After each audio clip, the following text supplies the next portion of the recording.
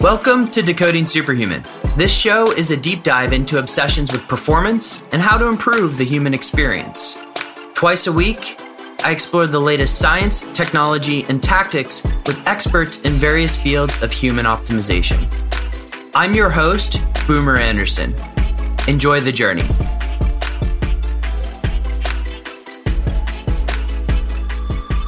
Superhumans! Conversations with smart people about smart topics. That's the reason why I do this podcast. After all, I'm looking to have the best experience as a human possible. And the conversation that we're about ready to go into actually started in Munich, Germany at FlowFest. So thank you, Max Gosler, for the introduction. My guest today is Dr. Jim Hart, and he is the founder of the BioCybernaut Institute. If you go and work with the BioCybernaut Institute, over the course of 7 days, you can instill 21 to 40 years of meditation training in your brain.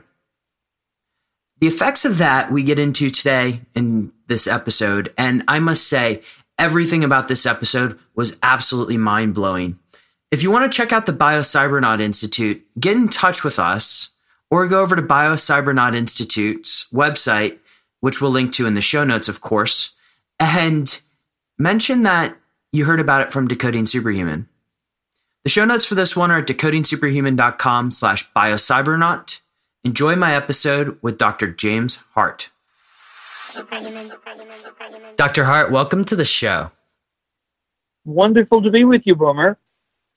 So you and I met a couple of weeks back at FlowFest in Munich, and I recall having this amazing dinner sitting next to you, and I was talking to you about things that many people aren't familiar with, and we're going to expose a lot of stuff on this show, talking about just how to enhance cognition, which is one of my favorite topics, but also looking at things like C60 oil, which is something we may not cover today, but I have to say you sparked my interest. So I'll record the intro, or the intro will be recorded separately, but what we're going to do, or what I want to dive a little bit into, if you don't mind, is in our conversation that night, and you have this on your website as well, you mentioned the ability to really obtain 21 to 40 years of Zen in 7 days. Why would anybody be interested in something like this? I mean, I certainly am, but why do you think the average person should be interested in this? Well, it's interesting cultural phenomenon that the Zen sort of philosophy has swept America with greater reach and depth than, for example, yoga. And one of the differences is in Zen and yoga philosophy. The superconscious state in Zen is called Satori, and the superconscious state in yoga is called Samadhi. They are both characterized by very high alpha all over the head. But there are significant differences because a yogi absorbed in Samadhi is basically disconnected from what we would call phenomenal reality. You can bang cymbals in their ears. You can touch them with a red-hot branding iron. They're unperturbed. Their alpha waves are not blocked. And in yoga, the philosophy is that everything that we consider real is an illusion. It's called Maya. It's devalued. The only reality that matters is the reality within. Now, in Zen, it's a very different philosophy. Yes, the superconscious state of Satori has very high alpha, just like Samadhi in yoga, but there's a big difference because even if you ring a little tinkle bell by the ear of a monk who is in Satori, the alpha will block, unlike the yogi where it doesn't block. And so if the 5 or 6 times with an ordinary person ringing the bell and the brain goes, oh, it's that bell again. It's not dangerous. It's not interesting. And so the alpha stops blocking. It's called habituation.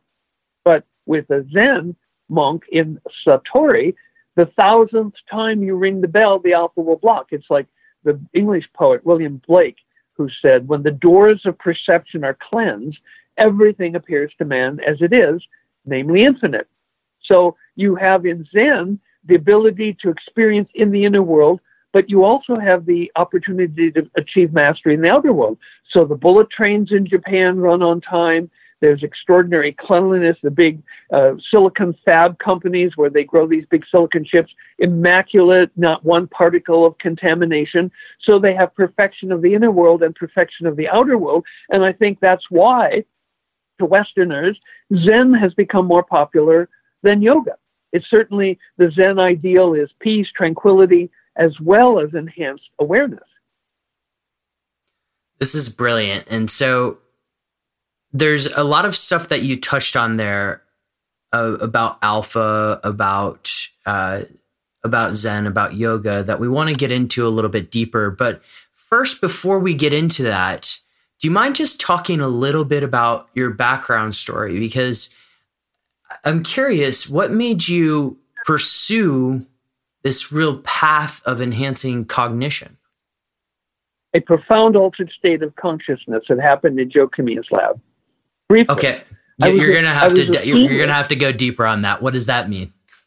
Yeah. Well, I was a senior in physics at Carnegie Institute of Technology fall semester. I came out of the student union after lunch to find a big hand-painted sign with every letter a slightly different color, and it said, Dr. Joe Kamiya will talk on brainwaves and consciousness, and it gave a time that was just 10 minutes away.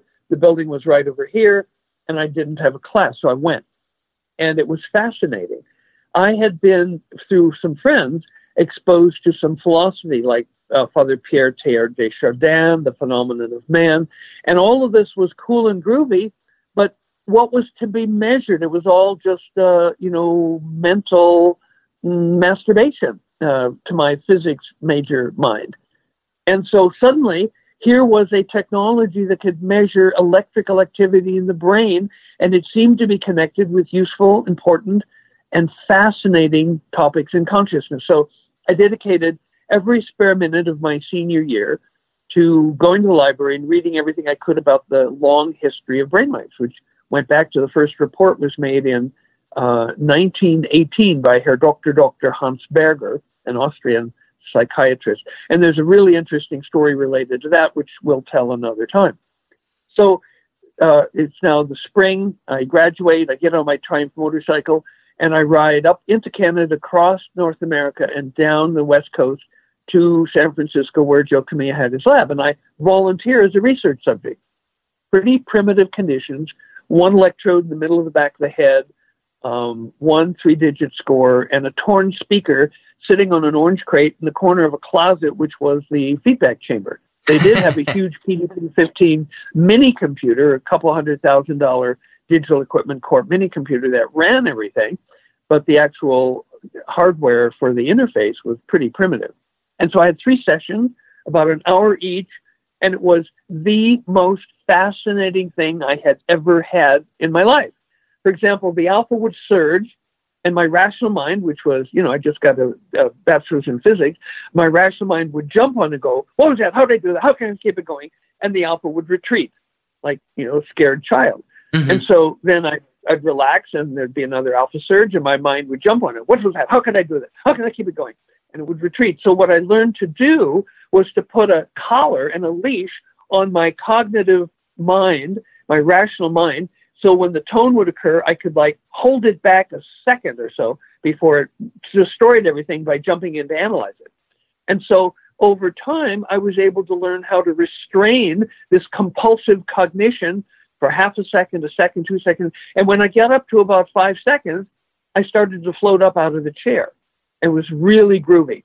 I was a Protestant fundamentalist physics major, and I'd never even been drunk, so I didn't know anything about altered states. So I want more. I go back on the 4th day wanting more, and they aren't doing any studies, and I'm all disappointed. But Joe Kamiya's girlfriend, Joanne Gardner, worked in the lab. She and I had become friends, and I went to her office, and I said very sweetly, Joanne, would you hook me up with a few electrodes, turn this equipment on so I could play? And she goes, sure. Takes me downstairs, puts the electrodes on, puts it in the chamber, starts the feedback equipment. She doesn't run the polygraph because, not going to waste paper and ink on somebody playing. Mm-hmm. And then she leaves. She goes upstairs, gets involved in her work. Later, lunch comes. She goes to lunch with 9 other members of the lab. And in course 11 of a 12-course Chinese lunch, she goes, oh my God. And she remembered that there was somebody in the chamber. And so all 10 of them pile into this VW camper van, go hurtling back across town, rush up to the building, run in, rip open the door, and interrupt the later stages of a most incredible adventure. I was out of body. I was flying around the universe. I was meeting just corporate entities. I was having ego disintegration. And I was so high that for the next 3 days when I walked, it was like my feet were, 2.5 feet off the ground. Mm-hmm. And so I figured, well, this is pretty cool. And all I want to do is like make this available to other people. Mm-hmm. And so I figured, well, if I get back on my motorcycle, summer's over, ride back across the country, go back to now Carnegie Mellon. I have friends there. And I registered for a PhD in psychology and got like a full scholarship and, a stipend and stuff. And I wanted to get my rational mind certified with a PhD in psychology because I figured I'd be working with some weird stuff and I wanted people to, take me seriously. Mm-hmm. So then I start doing trainings for other people. And I very quickly discovered that most people can't have the far out experiences that I have because of emotional traumas. And a lot of these are in the unconscious. So I did like a several decade detour in my career to develop methods, computerized mood scales and so on, that we take when people are actually in the chamber and their brainwaves are being measured, mm-hmm. so that we can detect unconscious emotions. Negative unconscious ones sap your strength and energy and block your success. And the positive unconscious emotions are sources of joy and energy that you're just not able to tap into. And so the training, although it uses neurofeedback, it's become really a depth exploration process. Wow. So first off, can we go back to that moment in the lab where you were left alone during lunch break? How long were you in the machine for, or on the machine for? Maybe 4 hours uninterrupted. And before that, how long had you been on the machine for? Oh, the first 3 sessions were maybe 50 minutes each. 50 minutes. Wow. This is excellent. So there's a few terms that I just want to define for people who may be encountering this for the first time. You've mentioned so far alpha waves. Do you mind just doing mm-hmm. like a brief overview of brain waves? Sure. What are the benefits of really a sustained alpha state? Well, the first more general question, if you take a triangular prism and you pass a shaft of sunlight through it, it breaks it down into a spectrum from red, orange, yellow, green, teal, blue, indigo, violet. Mm-hmm. Similarly, what we do is we take channels of brainwaves and pass them through the electronic equivalent of a prism, and we break the EEG down. The EEG stands for electroencephalogram, the electrical waves from the brain. And the spectrum goes like delta waves, which are the slowest. It's like red. And then a little faster theta, then you have Schumann, then you have alpha, then you have beta, and the fastest brainwaves are gamma. And so alpha waves are 8 to 13 cycles per second in mm-hmm. adults. And they are associated with many, many useful and enjoyable states. For example, closing your eyes will raise your alpha, relaxing will raise it more. If you have positive thoughts and feelings, the alpha goes up more. If you open your heart to love and authenticity, the alpha goes up more. Orgasm profoundly increases alpha. You can, yeah, absolutely. And I've actually had people sitting perfectly motionless in a quiet, dark room, going into such brainwave bliss states that their body went into orgasm. Wow. And so, remember, brainwaves rule. Mm-hmm. Brainwaves rule. And so any experience that you have as a living human being, you can have that only when you have the appropriate pattern of brainwaves. Okay. And so it's been known since, late 1800s that anxiety was a significant impediment to any kind of performance, learning or athletic performance.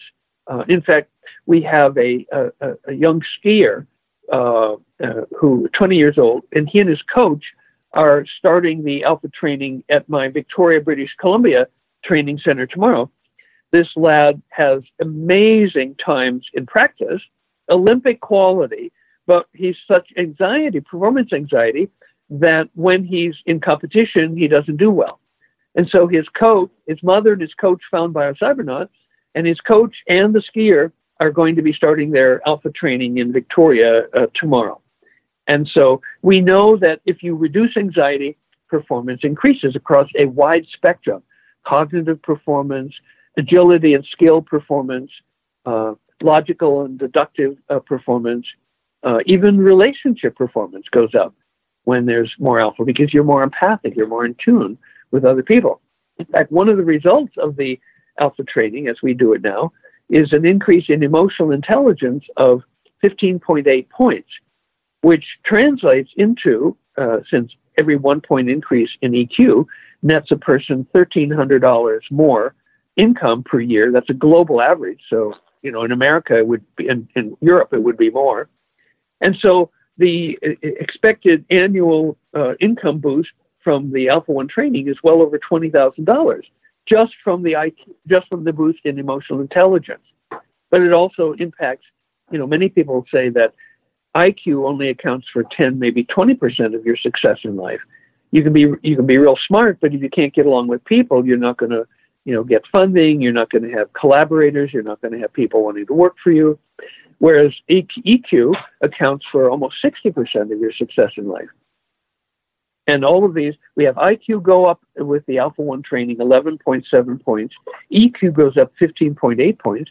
And when we tested a group of Stanford Research Institute scientists, their creativity went up 50% on average with just the first week of alpha training. Wow. Some of them solved problems. Some of the Stanford SRI scientists solved problems in the chamber that had stumped them for over 2 years. They go into a high alpha state, and there's the answer. Mm-hmm. So the traditional person who's experiencing a lot of anxiety, or just, let's say, has a lot of fear around public speaking, whatever that may be, what brainwave state are they in that moment? Or does it depend on the person? So they're in beta in general? Yeah. And then, which is anxiety and stress. Mm-hmm. And then when we drop them into alpha, they unlock these states of, call it creativity, just heightened awareness, empathy, etc. Flow. Mm-hmm. Yeah, that's it. That's the great one word that you and I both know to synonymize it. Okay. Excellent. So BioCybernaut, you take these people through a 7-day experience, as I understand it. And you've had the likes of Tony Robbins, at least Tony Robbins is on the website. You've had other people, you mentioned a pretty famous skier before, go through the experience. Do you mind just taking us through sort of what the 7 days looks like and how you're able to institute this 21 to 40 years of Zen within 7 days? Because for a lot of people listening, they may be a little bit skeptical. Okay, well, let's go directly to the science. First of all, I love skeptics because they're paying attention to the data. And you have all the data. So there were two famous Japanese scientists, Dr. Kasamatsu and Dr. Hirai, who wanted to study the brainwaves of Zen meditation in Japan. So they went to Zen masters who had temples in both of the two main Zen traditions, Soto and Rinzai. Like Christianity has Protestant and Catholic, in Zen they have Soto and Rinzai. And so they asked permission to measure the brainwaves of the monk during sitting zazen. Permission granted. Further, they asked the Zen masters to rate their students for level of spiritual development. And they did. Beginner, intermediate, and advanced. Now, what was interesting was nobody was rated advanced who had less than 21 years of practice, daily practice, very strict practice of Zazen, and some had 40 years of practice. So we know advanced Zen, the brainwaves of advanced Zen, we know what they are. They're they don't show up until at least 21 years of Zen practice. Okay, so now what we do is we look at the results of people doing the Alpha 1 brainwave training. And they go through the stages of beginning Zen, where alpha increases at the back of the head, intermediate Zen, where the alpha spreads forward on the head, And advanced Zen, where it does those two things, plus the frequency of the alpha slows a little, and you get theta waves emerging at the frontal locations of the brain.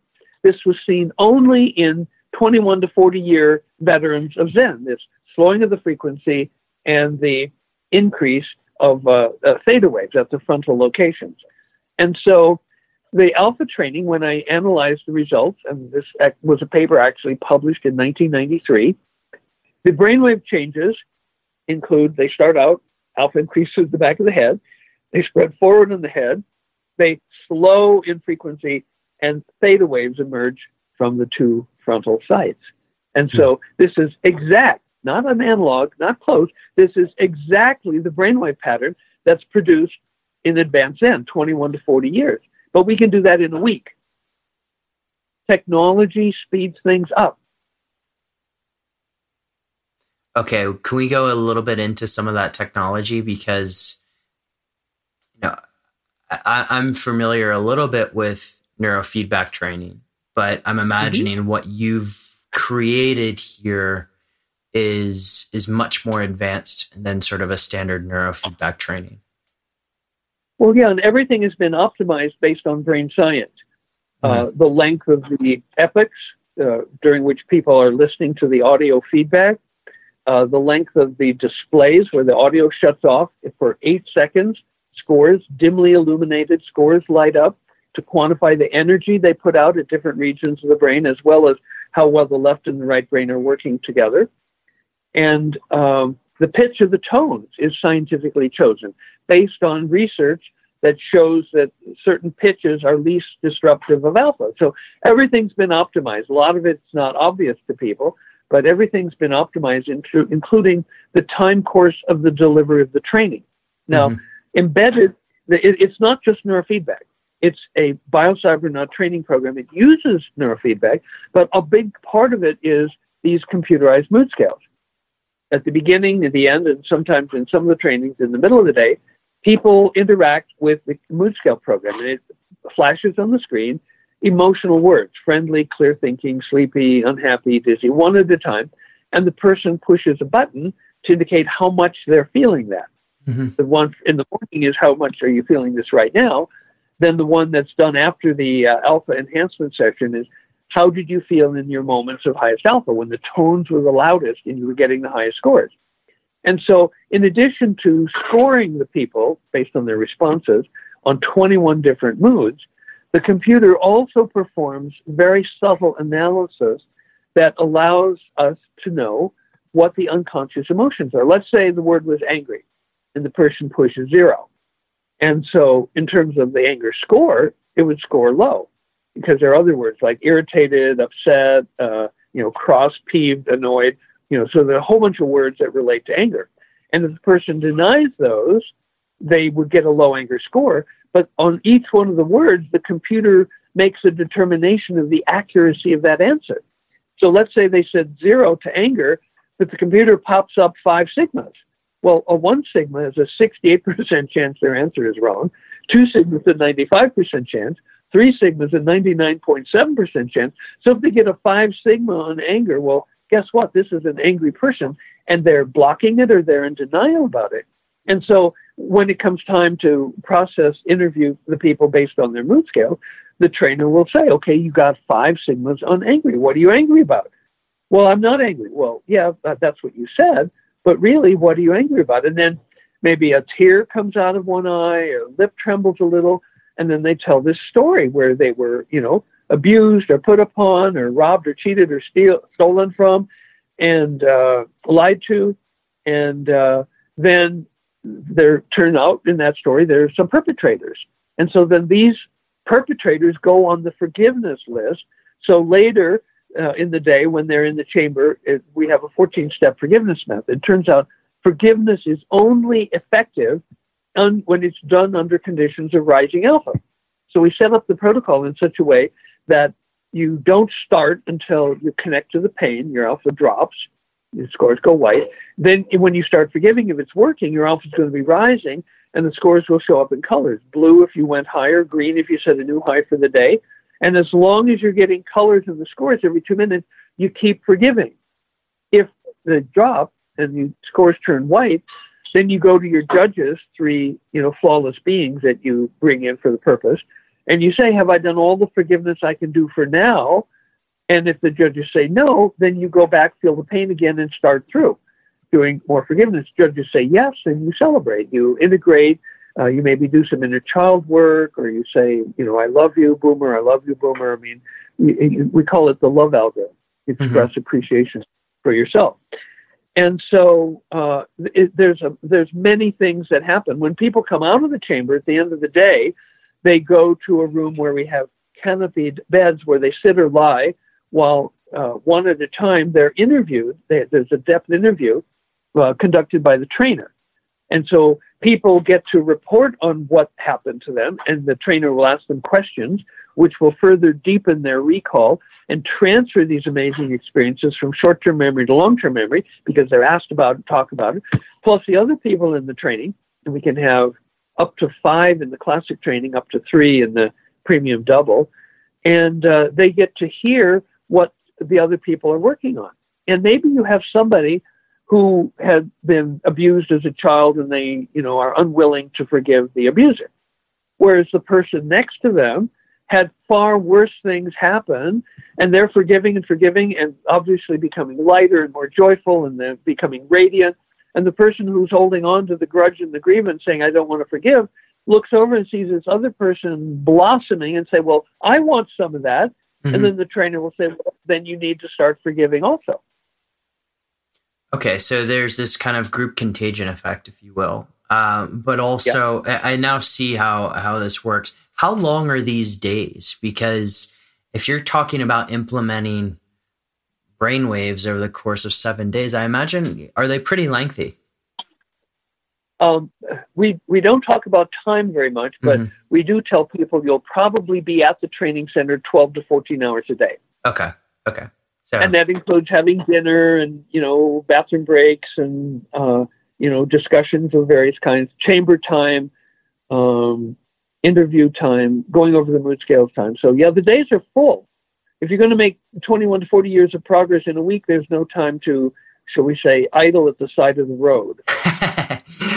One of the things that you mentioned, and I was kind of shocked by when we were having dinner together in Munich, the effect of this, how long does it last afterwards? That's a totally cool question. Yeah. When I first started doing the work, I was using what's called the extreme groups design. I would select people who were the most psychologically disturbed, and the other half would be the least psychologically disturbed. And I was using first factor of the Minnesota Multiphasic Personality Inventory, which is a generalized anxiety scale. But the MMPI also measures paranoia, schizophrenia, psychasthenia, mania, depression, hypochondriasis, a bunch of psychopathologies. And basically, I was finding after 7 days that these psychopathologies had basically gone away. They were in the middle of the normal zone. I'd take people with the 98th and 99th percentile of paranoia or schizophrenia or anxiety, and a week later, they'd be around 50%, the 50th percentile. And so this was fascinating, but I didn't know how long it lasted. So I wrote and won a large federal grant entitled Anxiety and Aging, Intervention with EEG Alpha Feedback. And what we did was I wrote in not only the pre-testing and the post-testing and all the training, but I wrote in a 6-month follow-up and a 12-month follow-up because I wanted to know how long it lasted. Mm-hmm. Well, the target population was women from 60 up into their 80s. The reason being, anxiety in women is higher than in men at every age. Anxiety goes up with age in men and women, and in women it goes up faster. So using older women as the research subjects would be a way to see if this worked with the most at-risk group. Mm-hmm. And to my delight, the elderly women had exactly the same types and ranges of benefits and improvements as the college-age males who had been the pilot subjects. Wow. So then we send them away, and we bring them back 6 months later and retest them. And to our astonishment, we find that the personality profiles are better 6 months later than they were in the day or two just after the training. scratching my head now, how can this be? We send them away, we bring them back. At 12 months, there are further improvements in their personality profile. So the question, how long does it last, isn't even the right question. A more accurate question, more useful question would be, how long after the training is it before new benefits stop showing up? Is there an answer to that question, or is it just continuous? I haven't done the research. That was a $250,000 research grant. So. Mm-hmm. So, but if somebody wants to provide a grant, I'd be happy to research longer term benefits. I think Tony Robbins may have to take you up on that one. He's got the money to do it, but someday, Dr. Hart. But one of the things you mentioned about the brain, and I believe in sort of the frontal section of the brain, you mentioned theta waves. Mm-hmm. Can we talk about the significance of theta waves here for just a second? Absolutely. It turns out that theta waves, and there's two basically different types. There's drowsy theta, and then there's mystical theta. Now, alpha has just one generator in the brain. It's a pacemaker cell located deep in the brain in the thalamus. And these alpha pacemaker cells run 24/7. You're awake, you're asleep, they're running, and they're always urging the cortex to be in alpha. Of course, if you're sleeping, it doesn't respond. Or if you're anxious or worrying or stressing out, then it doesn't respond to this subtle voice from within. And so theta, however, can be generated from multiple sources. A growing brain tumor will produce theta. If you had a head injury, the scar tissue will generate theta waves. Theta is seen in the aura that precedes an epileptic seizure. Theta is seen in stage 1 and stage 2 of sleep. And so there are many, many things that will produce theta. But mystical theta, which is sinusoidal and looks like slowed down alpha, is associated with mystical perceptions. In fact, in theta, you can access the Akashic records, an energetic database of all knowledge that was and will be. So can we talk just a second on the Akashic records? Because I know this was when I was speaking to you over dinner, that was almost the first time I've ever heard that term. All right, let's take a moment and pause to talk about the BioCybernaut Institute. If you're like me and listening to Dr. Hart, the first question on your mind is, how do I do this?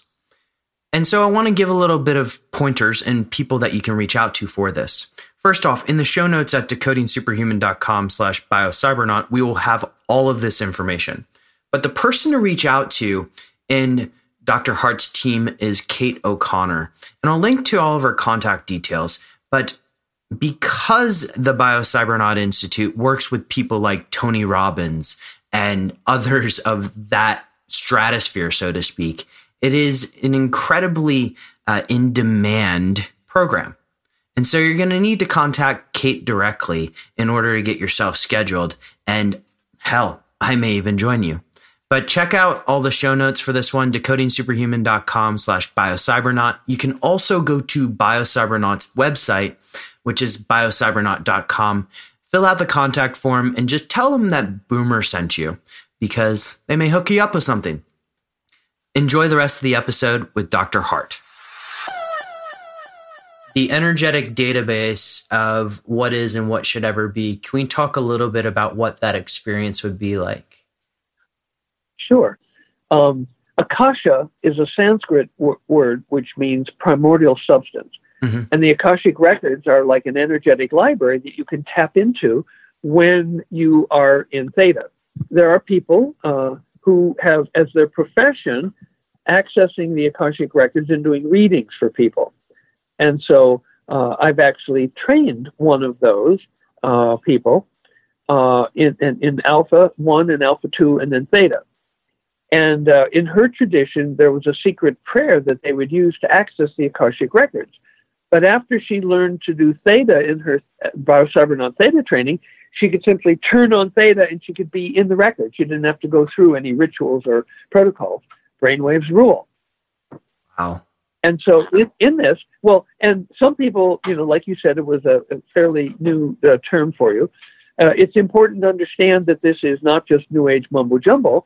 And there are examples that almost everybody will know of famous people who, in a pre-technological way, developed a method of accessing theta to do their inventions. Probably the most well-known of these is Thomas Alva Edison, who, among other things, invented the electric light bulb. And he long before there was, brainwave recordings and feedback, he developed a technique to access the Akashic records. He would sleep deprive himself. He would sleep only 4 hours a night, and usually in 2 shifts. So during the day, he'd be drowsy. And so he would lie in a recliner chair with a notepad on his chest with a pencil, and then holding 2 large steel ball bearings, one in each hand, draping them over the edge of the chair with a metal pie pan under each hand. Then, while thinking of something he wanted to invent, he would try to fall asleep. Well, as soon as he hits sleep, as soon as he hits theta, he's going to lose postural tonus. He's going to lose his grip. The ball bearings will fall with a clattering din into the pie pans, waking him up, and he grabs his pencil and he writes down whatever little piece of the invention he managed to pull out of the Akashic records. Then he would grab the steel ball bearings, lie back in the chair, and go for the next round, trying to fall asleep while thinking of the solution. Now, he didn't know about theta waves. He had just come upon this empirically. Well, we now know the brain science behind this. And so it's possible to train people to do this, to solve problems for which they need information that is not known to them and maybe not known to any human in their time. I could tell you a story about Kekulé and the discovery of the benzene ring, if that would be of interest. Please do. I love this. Okay. Kekulé was, I believe, a Flemish organic chemist at the dawn of the organic chemistry field. And the solvent benzene had become very important and in high demand as an industrial solvent, but it was in limited natural supply. So the new science of organic chemistry took on, like the moon quest, of trying to synthesize benzene. And Kekulé became obsessed with this problem. He would work late at the lab every night, then take the last trolley home, have a big dinner, and then drowse in front of the fireplace while dreaming of, how to solve this problem. Well, he began to see, and it delighted and startled him, he began to see furry balls moving around in the fireplace. Now, a tennis ball is a furry ball, but every piece of fur is exactly the same length. Kekulé called these furry balls, but they had sort of fuzzy, indistinct edges. They were clearly spherical, but you couldn't see exactly where the edge was. It was like indistinct. And over time, he was fascinated by this. He began to look forward to it at the end of the day. And the balls would move around. Sometimes they would bump into each other. And sometimes when they would bump, they would stick. So over time, they developed chains. And one night, he's lying there in his theta stupor, tired, full belly, and, obsessed with this problem. And the chains of furry balls began to crack the whip. And one chain cracked the whip so hard that the end spun around and stuck and formed a ring. And he immediately knew that was the structure of benzene. He counted the furry balls, 1, 2, 3, 4, 5, 6. Well, the chemical formula for benzene is C6H12. So it's a ring structure of 6 carbon atoms, and off of each one, there's 2 hydrogens. And so by knowing that it was a ring structure, he rushed back to the lab the next day, and he did the test, confirmed it, and he was able to synthesize benzene. Now, what he was seeing, I would submit that he was seeing the same thing that modern scientists would see using an electron microscope to look at atoms. Mm-hmm. Fuzzy, circular, spherical, with indistinct edges. The cloud of electrons around a nucleus doesn't have you might find one 5 feet away, an electron on its way back or whatever. And so it's a cloud of electrons around the atom. And so it's a clear example. It's famous in the annals of creativity, how Kekulé literally dreamed up the atomic microscope version of atoms before that technology had been invented to solve his problem of the synthesis of benzene. Wow. Very cool. Yeah, it's extremely cool. And I'm almost at a loss for words here, but one of the things that comes to mind is the awakening of the Kundalini. And forgive if I'm going down a wormhole that I don't need to go down. Let me know. No, it's fine. Let's go. Let's go to the awakening of the Kundalini, because if you spend enough time in Dr. Google, there are people that have done this very poorly and have had some pretty bad results. Do you mind talking us through just sort of how does this process occur with the 7 days of training, and what exactly is it, and why can you control it through this process? Okay, well, remember that the first axiom of biofeedback, which I formulated in 1970, was any process in your mind, brain, or your body about which you can be given accurate and immediate information you can learn to control. Mm-hmm. And that includes the pH or the acidity of your stomach, the galvanic skin conductance, your brain waves. It's all available for some degree of voluntary control if you have appropriate feedback. So turns out that I made the first recording and the first publication, first scientific publication of the brainwaves of Kundalini. And so this happened with a trainee in 1988. And, rather than going into the details of the story, how that came up, which, we could do if you want, but we can talk about the brainwaves, which are delta waves. Mm-hmm. And we do offer, so it's a very powerful evolutionary energy. The way Ram Dass describes it, and he's probably the best at translating the details of Indian psychology and spirituality into Western scientific and psychological language, he said, you imagine there's a lingam, which is a phallus-like object at the base of the spine between the genitals and the anus, and wrapped 3.5 times around it is a snake, the Kundalini energy. And when the Kundalini rises, the snake lifts its head and begins ascending up the Ida and the Pingala, the subtle nerve channels in the spine. When it passes each one of the chakras, they burst into superconscious awareness. And so when it reaches the crown chakra, it creates the superconscious state, which they call in yoga the 1,000-petaled lotus. Mm-hmm. And typically, if you see a Buddha, you'll see he's wearing like a crown of flower petals. That's to symbolize that he is in a Kundalini awakening, a superconscious state. Now, it's extremely powerful. My first Kundalini experience happened about 1989. I was leading a theta training with 3 people. There was a spare chamber, and so I would get electrodes on, and while they were doing their enhancement, I would do theta training. And I had this Kundalini awakening. It was this massive, like a freight train of energy rushing up my spine. And everything that was me, my identity, my goals, my thoughts, it was all pushed to like the very, very far outer edge, like a fire hose with this immense current of energy rushing up through. And so I was forever altered by that in ways that we could talk about. Now, mm-hmm. I have met over 150 Kundalini yoga teachers, and not one of these 150 ever had a Kundalini awakening. I was going to say it's rare. It's quite rare. It's quite rare, except it's not that rare because I've had a number of people doing their Alpha 1 training have Kundalini awakenings. One of them was Dr. Sherry Clark, who I met through Marshall Thurber's Positive Deviant Network.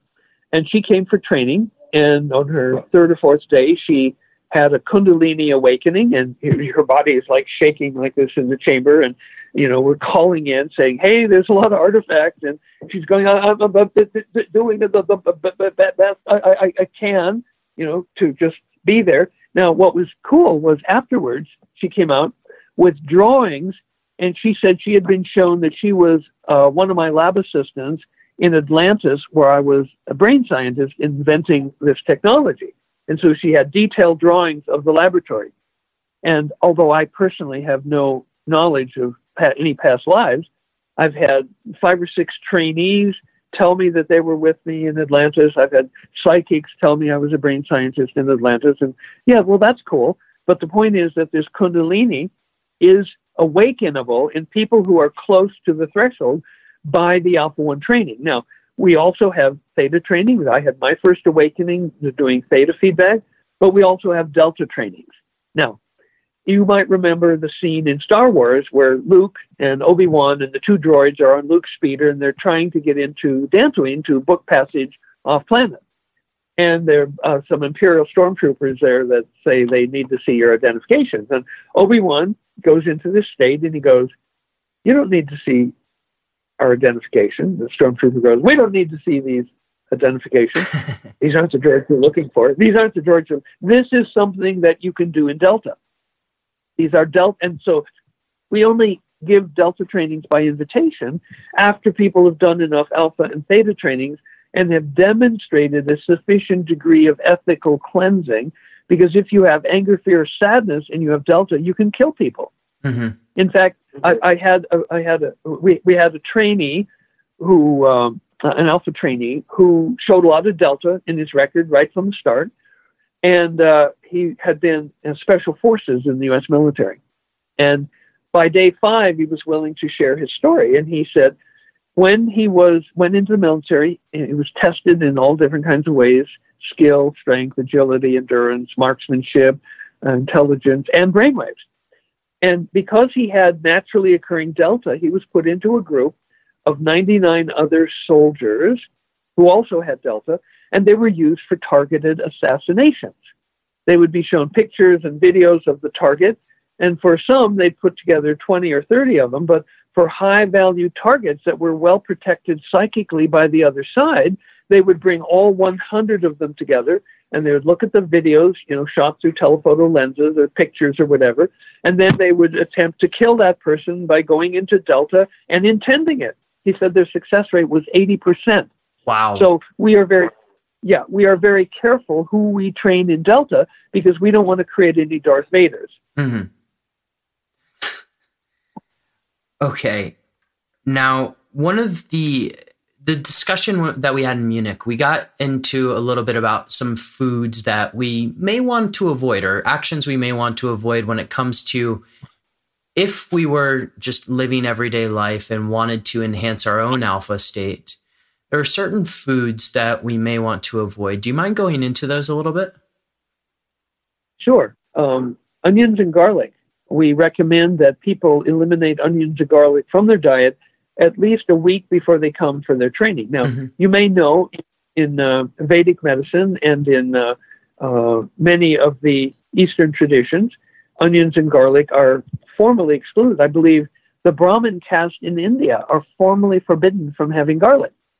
There's an Arab proverb that said after the devil had done his dirty work in the Garden of Eden, when he walked out, where his first foot fell, that's where garlic grew, and where his second foot fell, that's where onions grew. So there's a deep understanding in parts of culture that these are inimical to, the heights of performance. I know of a study done with Air Force test pilots where they would be doing brainwave measurements on them in the morning. Then they would go out to lunch and have garlic pizza and come back, and their alpha would just be profoundly diminished. And so I have a number of examples from, trainees who inadvertently were using snack food that had garlic and became progressively verbally abusive and angry. And so there may be health benefits of onions and garlic. I know of a couple of studies that attempted to confirm these health benefits of garlic and didn't find any. Mm-hmm. But health benefits aside, it's the psychological effect. Onions and garlic are said to promote a Rajasic temperament.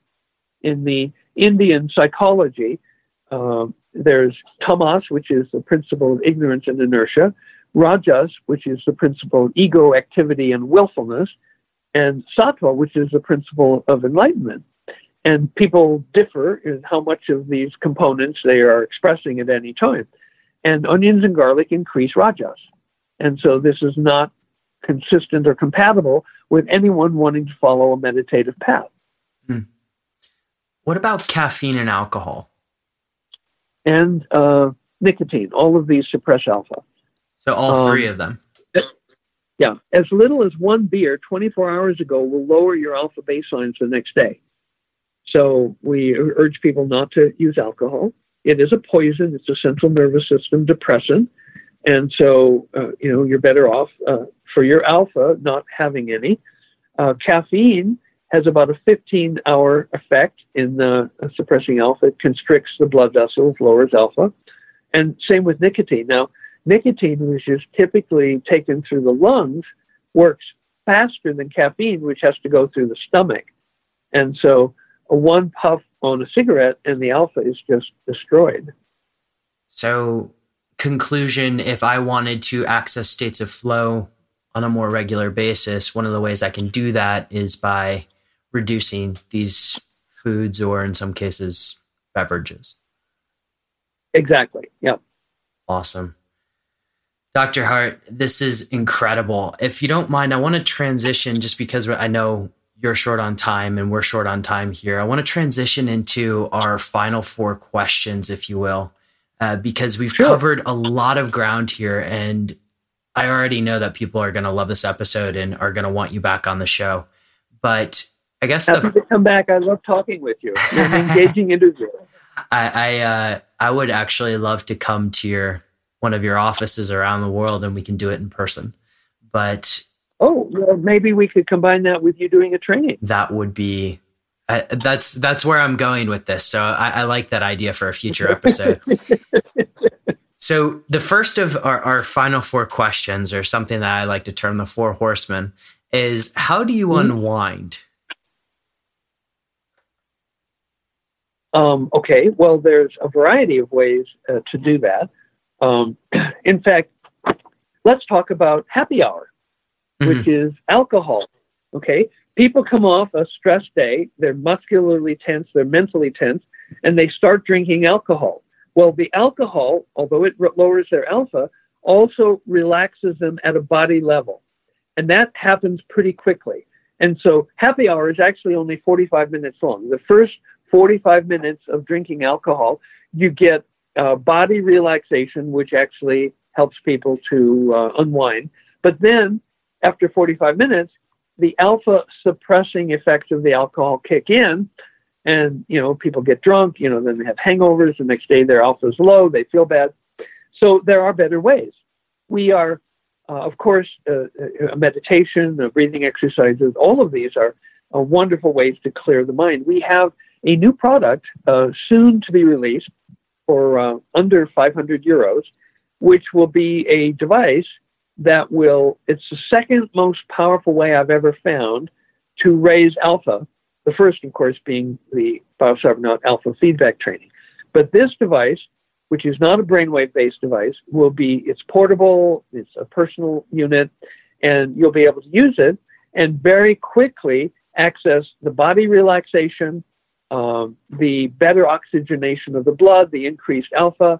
And so, there are technological fixes, but absent that, just taking yourself to a quiet place, sitting down, closing your eyes, and slowing your breathing. These will be very effective ways to unwind. Anyone can do it, doesn't take any technology. So I'm hesitant to ask this next question because you're the master of creating alpha states, but what do you do? Or do you have you already kind of achieved this state of enhanced focus always? What do you do to enhance your focus if you need to? Oh, well, I have, shall we say, easy access to the chamber. For 3 days before I left for the month-long trip to Europe, I was in the chamber here in Sedona. I was also in the chamber in Germany doing feedback. And so retention is a function of overlearning. Mm-hmm. And one of the reasons that we have 7 consecutive long days is that so people can overlearn the response of letting go into alpha. And that way they retain it. As you know, in the federal grant, people were still coming up with new benefits 6 months and 12 months after their training. Mm-hmm. And so this wouldn't happen if you went to ABC Neurofeedback and you had a 1 hour, 90-minute session, 3 times a month. It wouldn't happen. Mm-hmm. So we're talking about a state change. We're talking about a fundamental shift in how you perceive reality more accurately, less reactively. Which sounds incredible. I can't wait to experience this. But what book? Yeah, exactly. What book has significantly impacted your life and how you show up to perform in it? Well, I've actually written a book called The Art of Smart Thinking, which summarizes some interesting stories, talks about the technology, talks about forgiveness. One very influential book in my early career was called Altered States of Consciousness. And in it, there was a paper by Joe Kamiya. I think it was published by Charles Tart, edited by Charles Tart about 1970. And Joe Kamiya had a sort of a rambling paper in there, a recording of a transcription of a talk that he'd given. And there were also two key papers on the brainwaves of Satori and of Samadhi, which helped me understand the differences in Zen and yoga philosophy as they related to what was going on in the brainwaves of those ecstatic states. Fantastic. Dr. Hart, where now, I would highly, go ahead. I also highly recommend books by Dr. David Hawkins. For example, in his book, Letting Go, The Pathway of Surrender, he was a psychiatrist. He had the largest psychiatry practice in the U.S. for a while in New York City. And then he moved in the direction of becoming more spiritual, gave up that practice. And so with the perspective of the largest psychiatry practice guy in America, he said the goals of letting go and psychiatry are different. In psychiatry, he said, the goal is to help people massage their egos so they fit in better with other egos. The goal of letting go is complete liberation of the soul, which only happens when you can suspend the function of the ego. As long as you have a body, you will have an ego, but it can be big and obtrusive and get on people, or it can be subtle and evanescent and rarely in evidence. And the pathway of surrender, letting go of the pathway of surrender, is very aligned with the way we do the forgiveness training at BioCybernaut. In fact, I actually have a paper, published paper in a British journal, that compares the Dr. David Hawkins' work with lesson 134 in the Course of Miracles, which is Let Me Understand Forgiveness as It Is, and the BioCybernaut training. So there's a British online journal, EC Psychiatry and Psychology, wherein I think 2017 this paper was published. And I'm going to try and link to all of this in the show notes. But Dr. Hart, where can people find out more about you? Well, we have www.biocybernaut.com, which is the website, and we're just about to release a brand new version of the website. One of the key features is videos, and on YouTube, and a lot of scientific publications, so people can, at no cost, inform themselves about the deep science that supports, underlies, and enriches the BioCybernaut trainings. And like I said, I'm looking forward to going to one of these trainings in the near future. But Dr. Hart, thank you so much for coming on the show and sharing this. This has been an absolute pleasure. Boomer, it's been a delight, and I look forward to again soon. Absolutely. To all the superhumans listening out there, the show notes for this one are going to be at decodingsuperhuman.com/biocybernaut. And everyone, have an absolutely epic day. All right, after that episode, who's ready to go do BioCybernaut with me?